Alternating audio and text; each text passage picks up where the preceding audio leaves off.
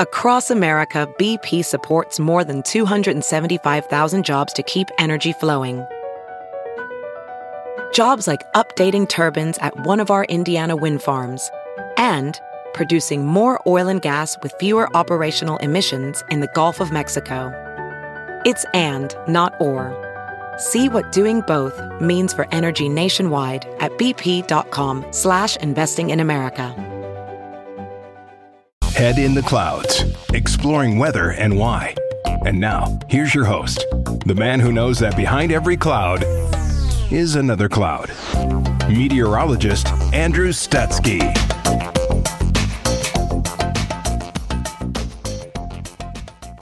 Actually, you get a special guest host today. I am meteorologist Morgan Strackbine, taking over Andrew's podcast for the day. If you don't know who I am the weekend morning meteorologist, and I'm very excited about today's episode. If you have a love for storms and feel like you haven't gotten your fix of seeing those lightning flashes or hearing those rumbles of thunder, you are not alone. Now, many of us, I am sure, are relieved about how inactive the storms have been since a lot of hometowns are still trying to recover from the August 2020 derecho. Still, we haven't seen a year this quiet since 1986. In fact, on average, the National Weather Service in the Quad Cities issues about 158 warnings for both severe thunderstorms and tornadoes combined. So far this year, as we are halfway through June 2021, we have seen 4, which is not common. Last year at this time, we were at about 111 warnings issued, to put that in perspective. I got to chat with meteorologist David Cousins from the National Weather Service in the Quad Cities to see if there is any reason as to why we have been so quiet so far this year. Let's see what he has to say.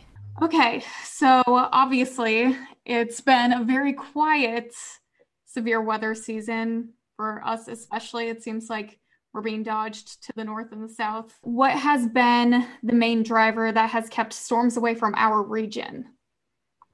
Well, I think it's basically been the storm track for most of the spring. It seems like it's been mainly down across the southern tier states or farther up to the north. It seems like even May into June, we've had more of a late summer weather pattern, with the severe weather being, mainly across the Dakotas into northern Minnesota and in Wisconsin, and that's been keeping the bulk of the severe weather away. And even going back into the spring, the main storm track really seemed to be farther to our south, and for the most part, there the warm and moist air was kept out of our region, which really limited the severe potential for us. Now, there have been, I think there's been one additional severe thunderstorm warning issued. So I think we're up to 4 or 5 total warnings now. But still, as it was shown in that graphic that Andrew had found from the IEM page, it has been a very low severe weather season. And even in terms of last year, by this date last year, we'd issued 111 warnings. And we're only at 4 or 5 now. So it's been very quiet. Yeah, absolutely. I'm looking at that graphic right now. So last year, we were at 111. Now it says as of approximately June 14th, we're only at 4. So has this been the quietest start to severe weather season for the Quad Cities, at least of recent? I mean, looking at this graphic, there's been some quiet ones, but it's been at least 25 to 30 years since that. Yeah, and it has been. It looks like, even according to that graphic, it looks like it's been the quietest since the WFO opened in Davenport, and even going back to when it was in Moline, like you were saying, the last 25 years. It's a very quiet start to the severe weather season. Why should people not let their guard down despite the lack of storms lately? I know that our peak season usually is during May as we get into June as well. Well, we're halfway through June. Why should people not let their guard down when it comes to severe weather? Well, I mean, severe storms can still happen, and we're outlooked for tomorrow. There's a slight risk for severe storms across a lot of the area for tomorrow. And, it only takes one event really to make a remarkable severe weather season.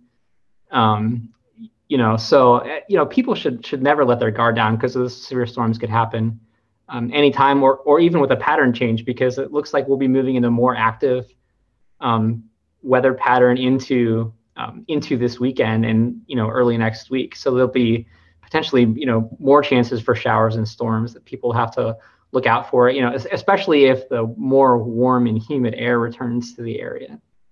Does the very quiet season, could it have anything to do with, I know when we technically have a La Nina in effect, we usually see a little bit of a ramp up, but we entered out of that La Nina into that ENSO neutral. Would that have anything to do with perhaps the quiet season we've seen so far?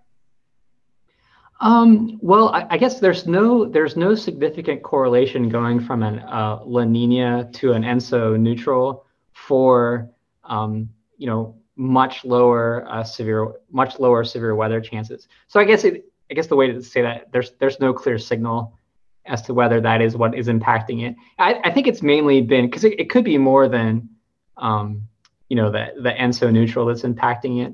But I guess certainly what the storm track has been the main driver of our quiet severe weather season.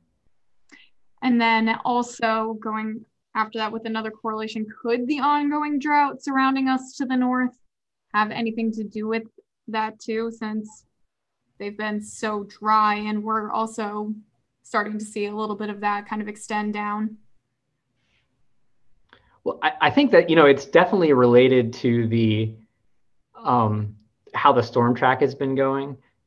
Through the summer months, the majority of our rain does come from those mesoscale, the MCSs, or the remnant severe weather that could be passing nearby, and we would get the rain from it, and that has been staying away from us, which kind of corresponds to the drought and the quieter spring really now into June. Now, with the storm track, is there just any reason behind it staying away from us, or is it just the way that this has turned out? I think it's just the way it's turned out this year for us. Yeah, I get that's just the. I'll stay with that. It's just been staying away from us this year. Yeah, because it's been very, very quiet. And so, yeah, as you've said, looking to the future, we might be seeing a little bit more of an active pattern heading our way. Mm-hmm.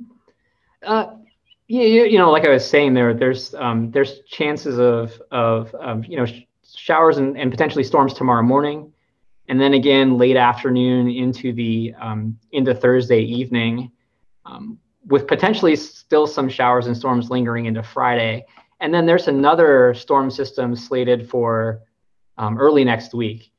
They're moving through as we move to a more of like a west to east flow. So there'll be storms more rapidly moving across the area. It looks like Sunday into Tuesday, there'll be more chances for showers and storms going forward. And I was looking at the 6 to 10 and 8 to 14 day outlook, and it did look like it did have below normal temperatures across the area with above normal precipitation. So that going forward, that could be something to look forward to for farmers, with potentially above normal precipitation for the latter half of the month. With the cooler temperatures, would severe weather be something that we would also maybe see a ramp up in? I know that we usually like to see warmer, more moist air, but maybe it'll look more like just rain events, which would be, again, like you said, good for farmers. I guess I'm not sure. I'm not sure what to say about that. Because generally, if you're getting a lot more rain, it tends to be below average. But we are moving into, I think the average high temperatures going into mid to late June are about in the lower to mid 80s. So you could still have severe weather in that time period, and it may be you might have more under that regime, you might have more isolated severe, like we had been having. So not the, I guess, the more intense summertime storms. Do you have anything else to add about perhaps quiet severe weather season? Like you were saying about letting people letting their guard down. I guess it's important to pay attention to the forecast and to the weather, and any weather forecasts and warnings that come out, even in a quiet season. So someone was talking about, it's, I guess, not quite related to severe weather, because like last summer with the derecho, even before the derecho, the severe weather season was pretty active. But even in a quiet year, you could still have a widespread severe storm event. So I guess going forward, just for people to pay attention to the forecast and any changes that may come, with any warnings that need to be issued, and for them to take appropriate action if a warning is issued, and what type of warning is issued. Yeah, exactly, because we know how quickly something can intensify. So in general, the reason for the lack of storms and severe weather is really that simple. We haven't been under the storm track zone. If you don't know what that means when we are referring to the storm track, it's just the area that storms tend to travel, driven by the upper level winds. Just remember that we still have several months ahead of us to see severe storms occur. Never let your guard down, practice, prepare, and always have multiple ways to stay informed. Of course, one of those ways, you can always download the News 8 app. It's available on both iOS and Android phones, and you will receive alerts when severe weather is happening near you, as well as get all the updates from the Storm Track 8 weather team as we put them out. I want to thank meteorologist David Cousins for joining me and giving me some insight on the quiet season so far, as well as thank you to meteorologist Andrew Stutzky for letting me take over this lovely podcast. This has been meteorologist Morgan Strackbine, and we will see you next time for another episode of Head in the Clouds.